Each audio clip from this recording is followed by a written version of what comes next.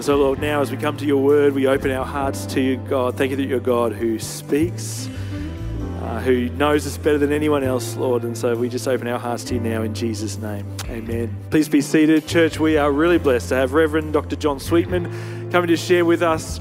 John has been a part of our journey as a church, well, from the start, really, from the very beginning, because John is our founding pastor, Peter's brother. So you had no choice. You were part of our journey, but we have been blessed as a church. All of your input into our church over all those years, and it's great to have you sharing with us. So church, can you make John feel really welcome as he comes to share with us now?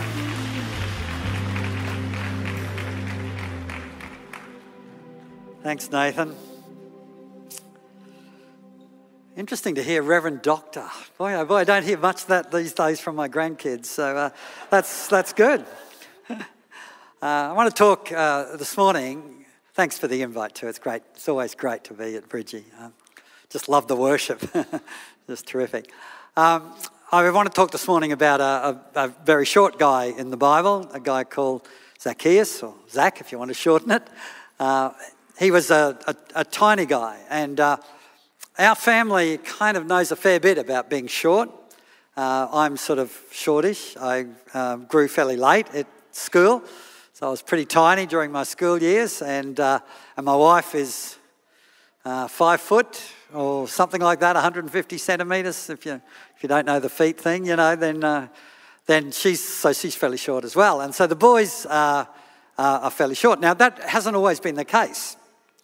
We thought we were going to have an exception with our youngest son, who's Zach, who's standing next to me in the middle. He's gone now, but anyway, he was standing next to me in the middle there. We thought we had a bit of an exception there because Zach grew very early. He grew when he was 10 years of age and grew quite rapidly and became the biggest kid in the class at school and became quite a basketball star because he was tall and he could... He was fairly athletic and all the rest because he developed early. So he had a great future in front of him. Do you know what I mean? He played basketball. He was very excited about basketball. NBA was, all the stars were his favourites, and especially Dirk Nowitzki, but you don't know who that is. But he was really into it, all right? And I remember him saying to me when he was about 11 or 12, he said, Dad, if I keep growing at this rate, I'm going to be 7 foot by the time I'm 20. He didn't understand a lot about genetics at that stage of his life, and unfortunately he stopped growing when he was 12, and everyone else just grew past him. He's still really keen on basketball, by the way, but our middle boy, Alex, he grew very late. So he was almost at the end of high school by the time he started to grow. And so he was tiny, which made a lot of sporting things at school very difficult. He was quite sporty, but just was too tiny to be able to do anything. And kids would throw him around at times and things like that. I suppose it built resilience in him, but it wasn't easy being short. And Zacchaeus was short. The Bible doesn't say too much about physical characteristics of people generally, but it really points out that Zacchaeus was a very tiny guy. But he'd done very well for himself. He'd become very, very wealthy. Maybe his shortness drove him on to try and achieve more. He was the chief tax collector in Jericho. And Jericho was a very wealthy area. It was one of the wealthiest areas in Palestine. It was on a border and there was a lot of trade going on, so there were wealthy merchants in the place. It was on a fertile plain, so the farming was really, really good there. So if you want to be a tax collector somewhere, Jericho was a good place to be. And Zacchaeus was the chief tax collector, so he was the boss of the whole organisation. The thing was that, and he was very, very wealthy because of that. The thing was that collecting taxes in those days, and it's probably not quite as bad today, but a little similar today, tax collectors were not really appreciated very much in the culture. And there was a real important reason for that, and that was because tax collectors worked for the Romans. See, the Romans were the ones who imposed the taxes, and they would expect a certain amount of tax from a region, and it was the tax collector's job to make sure that that tax was achieved. And if they could get more money out of that region, then they could keep it for themselves. And so Zacchaeus must have been very good at his job. He must have had some big heavies that worked for him. And he did really well. But he was regarded by the population, by the Jewish people, as a traitor because he worked for the Romans and tried to extort money from the Jewish people. He was rich, well-connected, powerful, unscrupulous, and probably detested. A little bit like maybe a similar thing today would be maybe a crime boss, someone who's powerful and rich but corrupt and dangerous. When I think of, he jumped ahead there, right? When I think of Zacchaeus, I do think of Danny DeVito, do you know what I mean? And in one of his probably...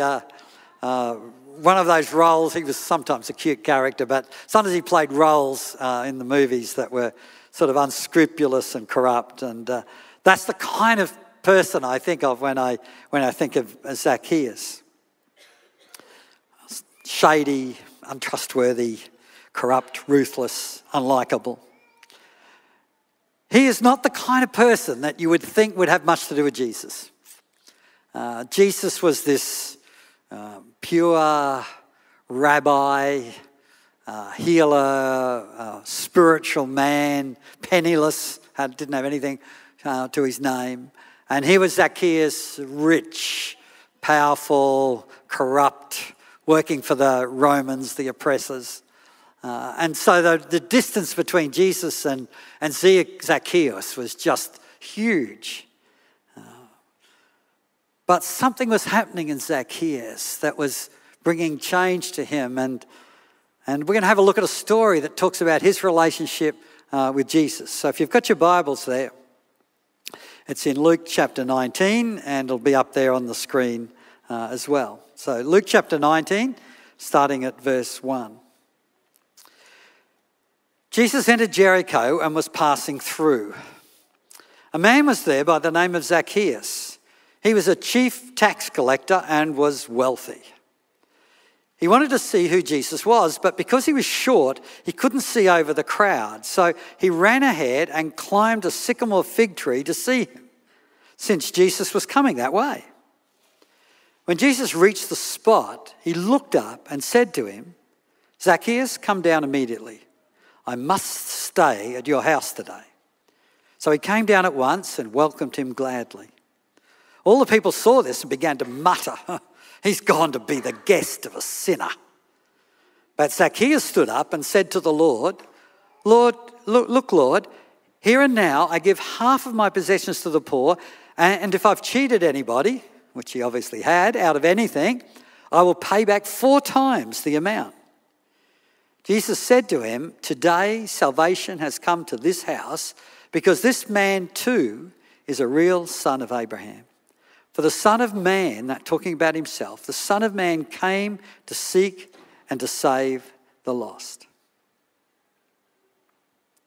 So Zacchaeus wanted to see Jesus. He heard that Jesus was coming through the town, and he was desperate to try and get to Jesus and have a look at who this Jesus was. But the crowds were huge. The streets must have been lined with people, and there was just no way that he could see Jesus. He was tiny. He mustn't have had his minders with him that day.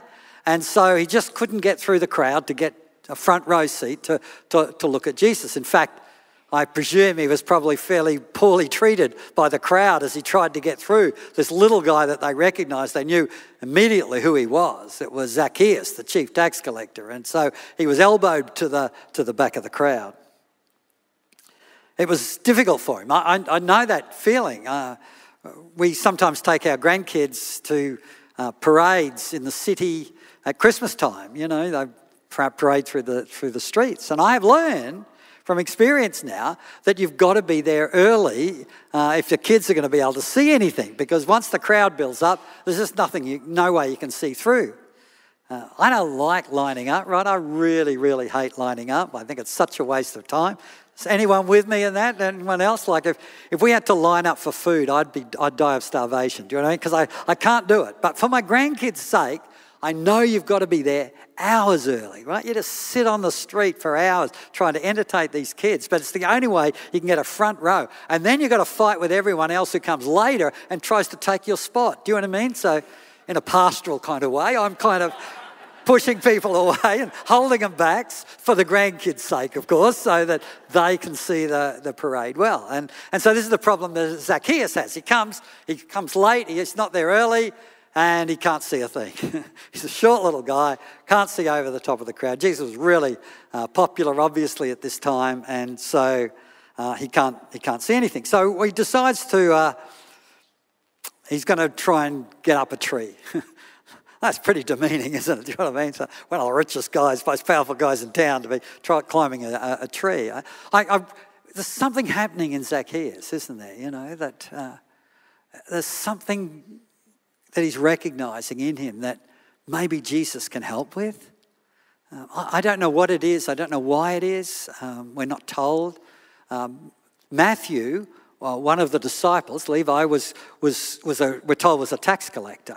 And I presume that the tax collecting community was fairly small in Jesus' day. And so he may well have known Matthew and known that Matthew had been gone from tax collecting, become a disciple of Jesus, and thinking, what on earth is happening there? What would motivate someone to do that? So it might have been that.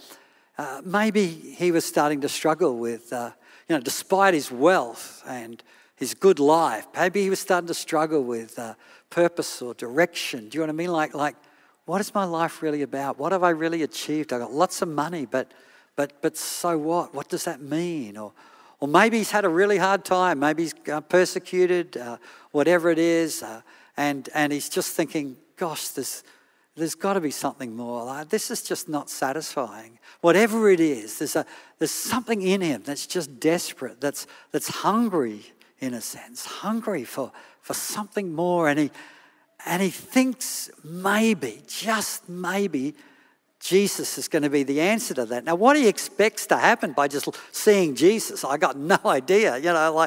Like I'm not sure what he thought was going to happen. But obviously there's a desperation in him, and he's longing for something else, and he thinks maybe, just maybe, Jesus might be the answer to that. If you believe the media, you would think that no one in Australia would be interested in Christianity. You know, it's pushed hard all the time. Numbers in church or numbers that put their name as Christian on the census are declining. Do you know what I mean? No one appreciates the values and directions and the serving that Christians do. You know, like it's all a negative picture is painted, and you would think that there's no Zacchaeuses, no people that have got to that point and say, I think there's got to be more than this. Maybe there's an answer. The fact is that is completely wrong. There's some recent work being done by McCrindle's organisation, some survey work done, and it has found that, in fact, has asked questions to people who are not Christians, do you know what I mean, or not yet Christians, and asked them questions like, how open would you be to a spiritual conversation that may involve a different view to your own? All right, so think about it for a minute. How open would you be to a spiritual conversation that involved a view not your own? Now, if I think about that, take everything's been said about Aussies, you'd think, what, 5% might be? Do you see what the figures are?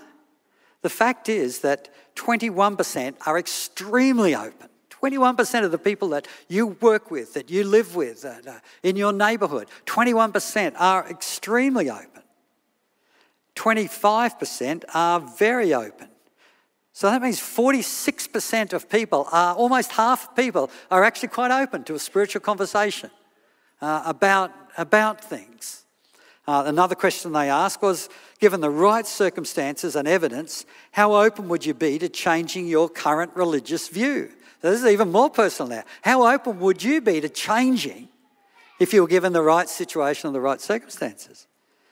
And 16% said that they were extremely open or significantly open, and 20% said that they were somewhat open. So that means 36% are somewhat open to changing their way, their perspective on spirituality or for us, on Christianity. Like, that's huge, isn't it? When you think about it, compared to what we're told all the time about Christian faith. Well, Zacchaeus was a lot like this, right? He was a lot like a lot of Aussies are. On the outside, fairly successful, have it all together. On the inside, they're hungry, they're thirsty, they're wondering about what life is about and where it's going, and is there more than this? And that's what Zacchaeus was like. Now, this story could have easily played out, in my mind anyway. So Zacchaeus gets along the pathway or the road or whatever it is Jesus was on. He climbs up this tree. He's sort of hanging up the top there and looking down. And it could have easily been, Jesus passes underneath, and with his whole entourage, whatever they were. And he goes underneath. And Zacchaeus just sees the top of Jesus' head as he goes under. And we know biblical from Isaiah 53 and other places that there was nothing particularly attractive about Jesus, So Jesus passes underneath. Zacchaeus looks and says, well, there's Jesus. He looks pretty ordinary to me, just a normal man. And thinks, well, that's not the answer to any of my issues. So Jesus goes, the crowd moves on, and that's it. But it's not what happened at all. So Jesus comes along and gets under the tree and looks up and spots Zacchaeus. And it's obviously not a sudden thing. Do you know what I mean? Like, it's just, there's a guy up there in the tree. Hello, how you going? Keep on moving. Like, Jesus has been thinking about this guy for some time. Like, there's an intentionality. Let's read about what it says. Like, this is no chance sort of noticing. Verse 5, when Jesus reached the spot, right, the spot underneath Zacchaeus, he looked up and said to him, Zacchaeus, come down immediately. Now, I presume he's never met Zacchaeus before in his life. But he has known for some time, as he's been going along, there's going to be a guy in the tree that's hungry, that's desperate for something, and his name's Zacchaeus. And you got a purpose with him, Jesus. You're going to bring change to his life. You're going to save him. And so he says, come down immediately. I must stay at your house. Jesus knew that this was a divine moment, a special moment for Zacchaeus and for him as well, as he saved Zacchaeus. Zacchaeus knew that something was going to happen. Like, he's searching for something, right? And he thinks that Jesus could be the answer. And as Jesus looks up at him, he looks into the eyes of Jesus. He just knows that this has happened. Something's happening here. Something's changing. And he says he came down at once. So I could just see the little short guy jumping out of the tree, like, wow, he's down there with Jesus. And welcomed him gladly. But of course, so something wonderful is about to happen here, something incredible. But not everyone's happy with this. There's a lot of people in the crowd that were very, very unhappy about Jesus doing anything with Zacchaeus. This is what it says in verse 7. All the people saw this and began to mutter. It's going to be a guest of a sinner. Do you see that? It's going to be a guest of a sinner. Now, all the people doesn't necessarily mean every single person that was there, but there was a sizable group of mutterers there that were very unhappy. Probably in Australia, we'd call them whingers, wouldn't we? The whingers were there. These people had no understanding of love or grace or the ministry of Jesus. They thought they had their ideas about what the Messiah should be like, and Jesus didn't fit any of them. So whenever he did something that was different, they muttered away, they whinged away. Why would Jesus go and reach out to a person that was so undeserving and so flawed and so evil? Jesus said that we'd always have the poor with us. I'd like to add to that, and we said we'll always have the mutterers with us, or the whingers with us. We'll always have them. Sometimes they're critics, they just love playing the critic role.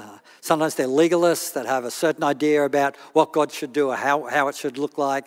Sometimes they're negative people, like we often get. I don't want to be too critical of our media, but often we get in the media, negative things all the time about Christian faith and all the rest, But the mutterers are there, the whingers are there. When God's at work in powerful ways, there's always those around. So it shouldn't be done like this, Last week, my pastor shared a story from when he was a youth pastor. And he said, well, they were having this powerful work of God. There was quite a few kids becoming Christians. And there was this particular girl that was just wonderfully saved.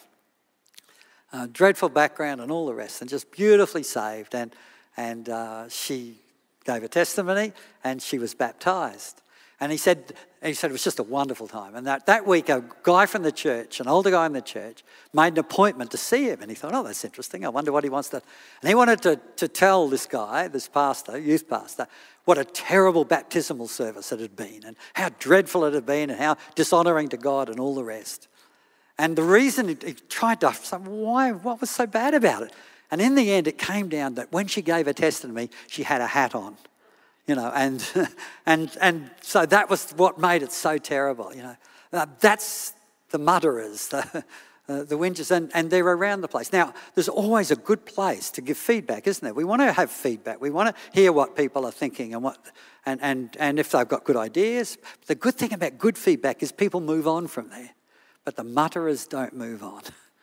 They continue and they continue and they continue. And at this stage, Jesus had a lot of them around the place. This is the last real interaction he had before he went through Jericho. He was on his way to Jerusalem, where he was going to die. So, this is only a week before the cross. And so by now, there's been a lot of critics around the place. They've gathered a significant group. That were so critical of everything that Jesus did, Isn't that dreadful? He's befriending a criminal, like a traitor. Shock, horror, like a real man of God would never do that. You'll face them too as you seek to serve God, particularly if you're out there on the forefront of ministry and service and you're trying to help people that are broken and hurting. You'll face it too. Sometimes it comes from them or the people around them, the critics, the negative people. Sometimes it even comes from church people, you know what I mean? But if you're out there, if you're bringing change, if you're seeing God at work, if you're moving in new ways in the Spirit, then there'll be the mutterers around the place, as there was around Jesus, a growing crowd that did not like what he was doing. This was the crowd that in a week's time were going to be yelling out, crucify him, crucify him. But the mutterers had a point, didn't they? Surely there were more deserving people that Jesus could have ministered to out of that huge crowd than a guy like Zacchaeus. Like there were people there that had been spending a lot of time studying their Bibles, and seeking what God wanted. Surely there were people that were just having a really tough time and it was difficult. They had really good hearts, but it was just a very difficult time. Like these are the kind of people that you'd think that Jesus would be ministering to, that Jesus would be spending time with them and having lunch with them, not some traitor criminal that had ripped off people, so many people in the community. Not someone like that. Surely Jesus, if he's got the time, is going to put it with people that deserve it in some way. Well, Jesus didn't. And at this dinner party, he made his agenda clear. He's in Zacchaeus' place, and this is what he says in verse 9. Today salvation has come to this house because this man too is a son of Abraham. For the Son of Man came to seek and to save the lost. Jesus came to seek them out and to save the lost. A few hours before, perhaps even a few minutes before, we're not sure, but coming into Jericho, he'd also had an encounter with a guy. This guy was a beggar. Destitute. He was blind, and so the only way he made enough money to eat would be to beg people. And this beggar had been crying out for help. And it says in chapter 18, the chapter before, verse 35, as Jesus approached Jericho, a blind man was sitting by the roadside begging.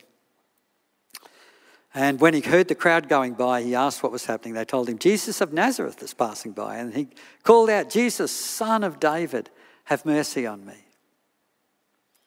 It's interesting that in this day, there may have been other cases, but we don't know anything else from Scripture. On this day, there's two people that Jesus is looking for. One of them's a blind beggar, got nothing, right? Just desperate. And the other one's Zacchaeus, a wealthy tax collector. Two people, very different, aren't they? On different ends of the social spectrum, of the economic spectrum, of the political spectrum, a worthless person in society, what seemed worthless, and a rich, bad person, like two very, very different people. But there was something that was the same in both of these people. Something that made them the focus of Jesus' attention. So much so, he says, I've got to go to your place. Like, this is not some job. I've got to go there. What was the thing in common that these two men had? It was both of them were hungry.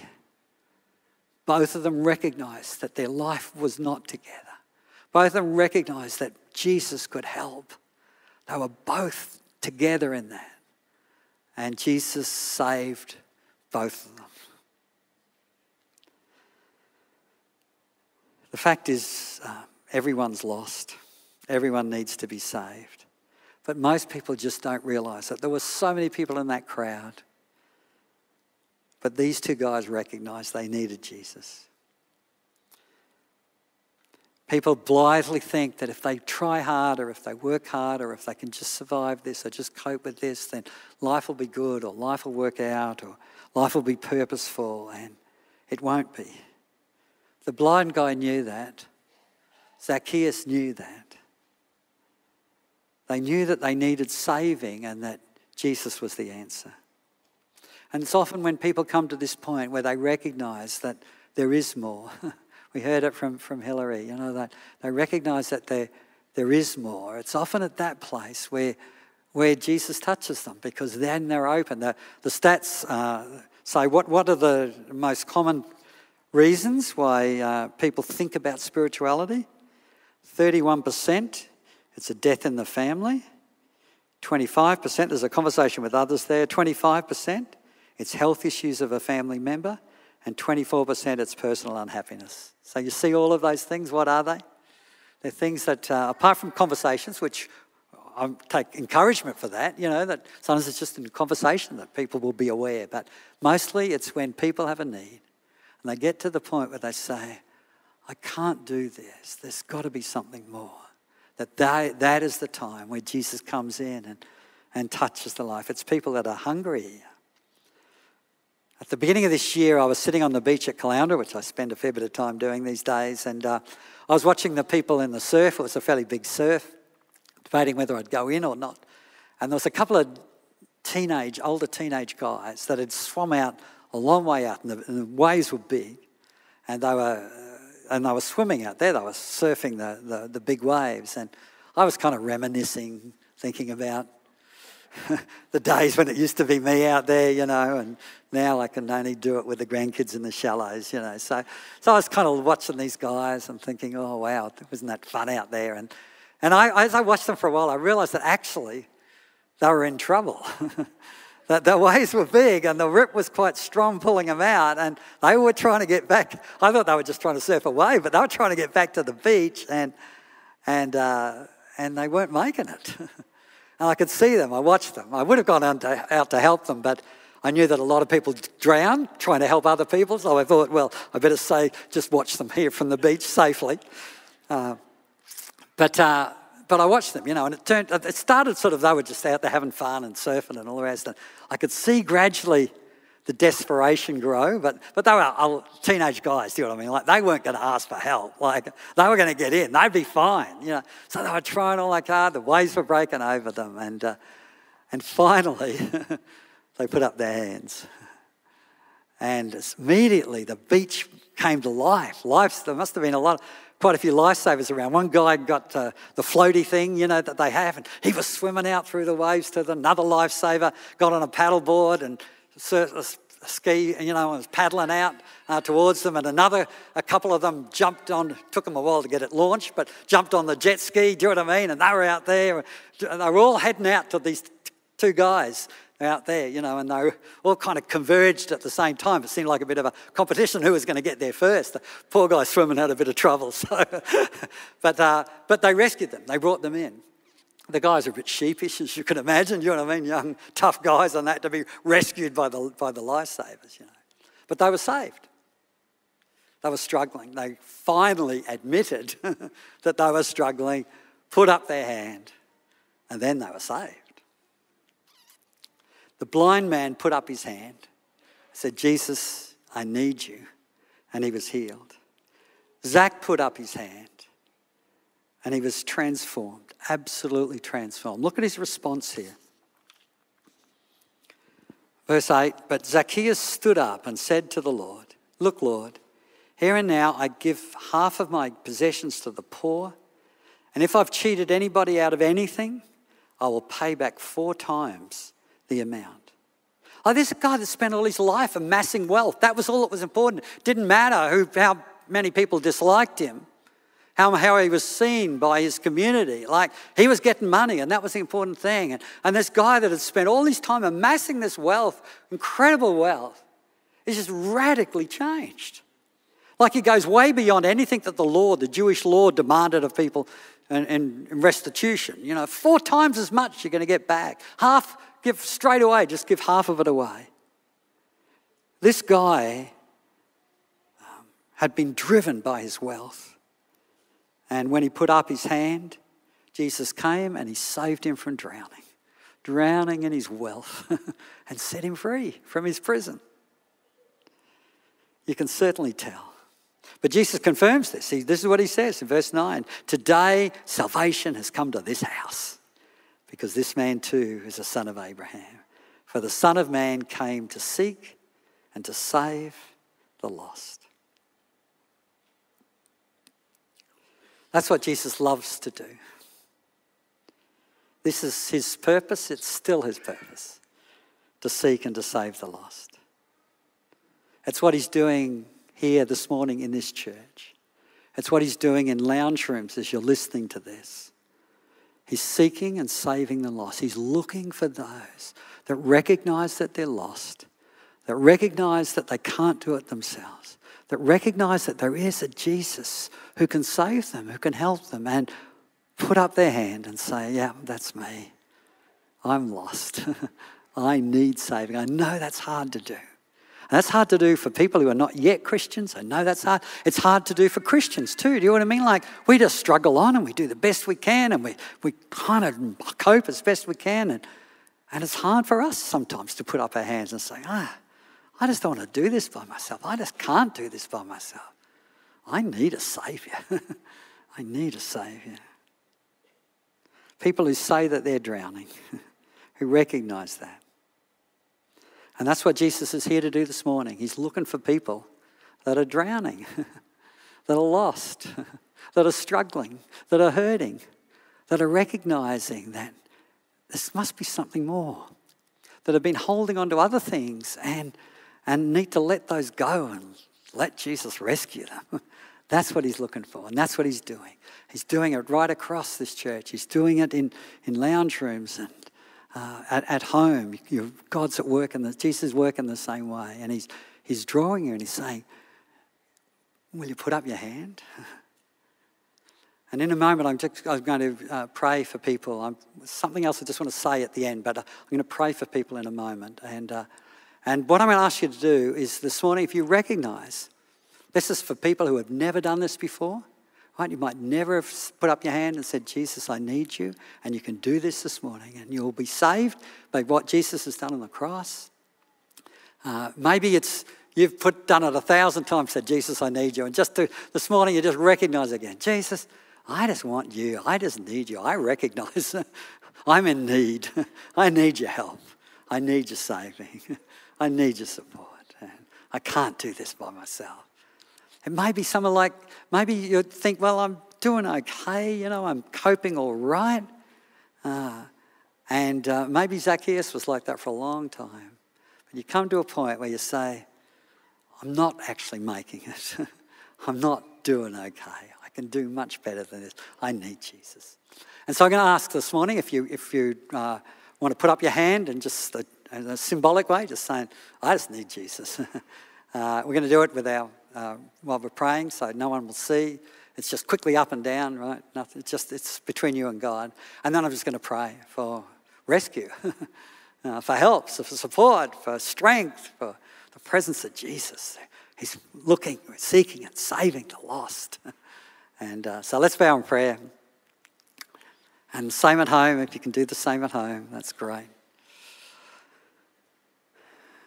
It's always hard for us to say that we're lost or we're drowning. But if you'd like to do that this morning, then just in this quiet moment with everyone's eyes shut, if you just like to put up your hand and just put it down again quickly. If you're just going to say, Jesus, I need your help. I need your saving. I really do. Lord Jesus, you're here right now. As you were with Zacchaeus, looking up on that tree, little short guy that had it all and had nothing. He said, come on down, mate, I'm coming to your place. You're going to be transformed. And Lord, you're here doing the same thing this morning, reaching out. For those, Lord, of us that say, hey, I can't make it by myself. And I don't want to anymore. I need you, Jesus. I need you. Some for the first time, Lord Jesus. Oh, fill them, Lord Jesus. Set them free. May they know what it is to be your child, Lord Jesus. And some for the umpteenth time, just saying again this morning, Jesus, I just need your help. I can't do this job, or I can't do this ministry, or I can't do this marriage. I can't do it by myself. I just need your help. And so Jesus, come. Do your saving work. Do your rescuing work, Lord. Setting us free. Healing us, Lord Jesus. Giving new strength and new hope and new purpose, Lord Jesus. I pray. Thank you that you love to do this, Lord Jesus, that we don't have to force your hand, that you're actually looking for us to save us. And so I thank you, Jesus. Oh, do your work among us now, Lord Jesus, we pray. Bring your saving touch, your saving power. We pray in your name, Jesus. Amen. I just want to add that Jesus' calling to seek and to save the lost is actually the calling of all his children. And if you belong to Jesus now, then that's your job, to seek and save the lost. And we're going to do that in different ways. Some of us are jet skiers, all right? So we're just going to power out there and tell everyone we know about Jesus and the rest. And that's great. If that's the way some of us are on paddle boards, we're not quite as quick as that, do you know what I mean? But we're doing the best we can. And some of us are swimming and, we're not great at this, but we're doing the best we can. But however you do it, it's still the same. Our calling is to seek and save the lost. And we must not be put off by the mutterers, right? The people around us that say you haven't got anything to say, you haven't got anything real in your life, or you're not doing it the wrong way, or whatever it might be. Don't be put off by the mutterers around you. Hold on to Jesus in the whole thing as you're doing it. Recognize that you can do it in different ways. You've got to do it in your way. That the way that God's called you to. But recognize that the people around you, we saw some stats this morning, are not nearly as much together as they look like they are. And there's many of them that are open to spiritual things, or would even change if the right situation came along. So we need to be praying for that, and we need to be looking for those people. Our job is to seek and to save the lost. Next year in Queensland Baptist, we're going to be really focusing on this, church planning, evangelism, all of these things, But this is our calling. We're looking to seek and save the lost. We're looking for people that have come to that point in their life where they're dissatisfied with what they have, that are a little bit open, and just to open those doors and to bring those conversations and to show the love of Jesus in various ways so that we can be part of Jesus' great work in seeking and saving the lost. This is our calling as well. Thanks, Nate. Thanks, John, so much. If you prayed that prayer for the first time this morning, we've got these Bible gift packs. We'd love to give this to you.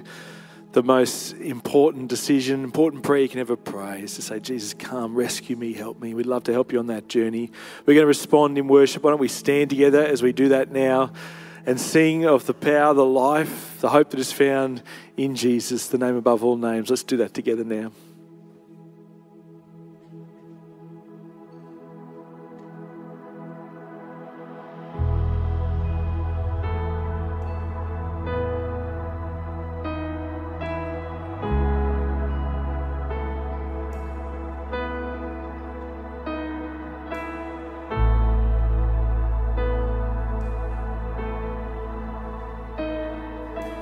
I just want to speak the name of Jesus over every heart and every mind, 'cause I know there is peace within your presence. I speak Jesus.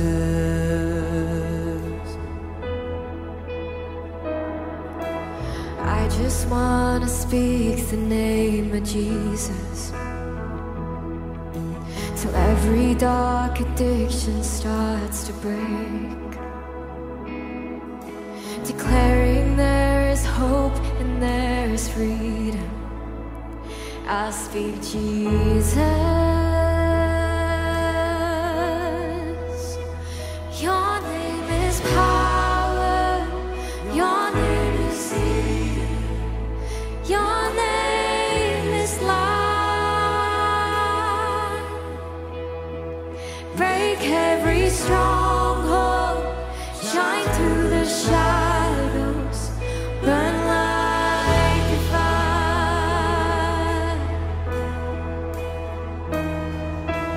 I just want to speak the name of Jesus over fear and all anxiety,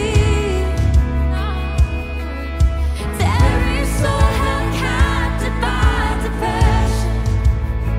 I speak Jesus, 'cause your name is power, your name is healing, your name is life. Break every stronghold, shine through the shadows, burn like a fire.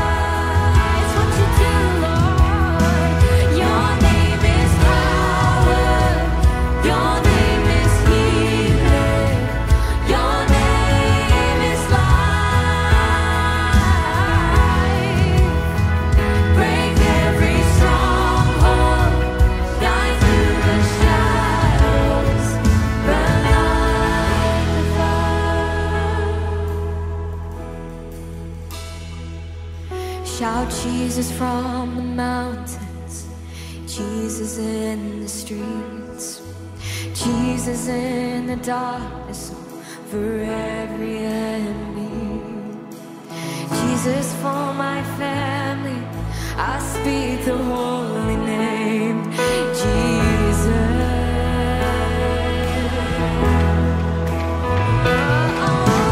Jesus from the mountains, Jesus in the streets, Jesus in the darkness over every enemy.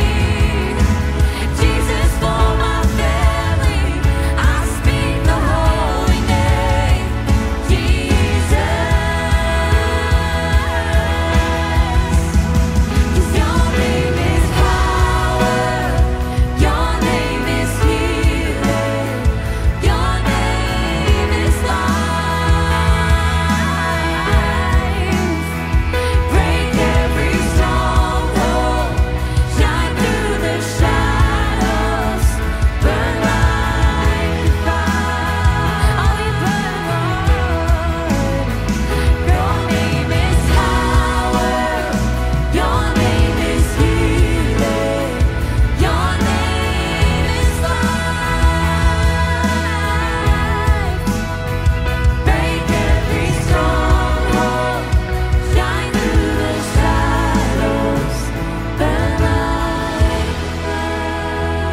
Can we thank him together, church? Can we put our hands together this morning as we worship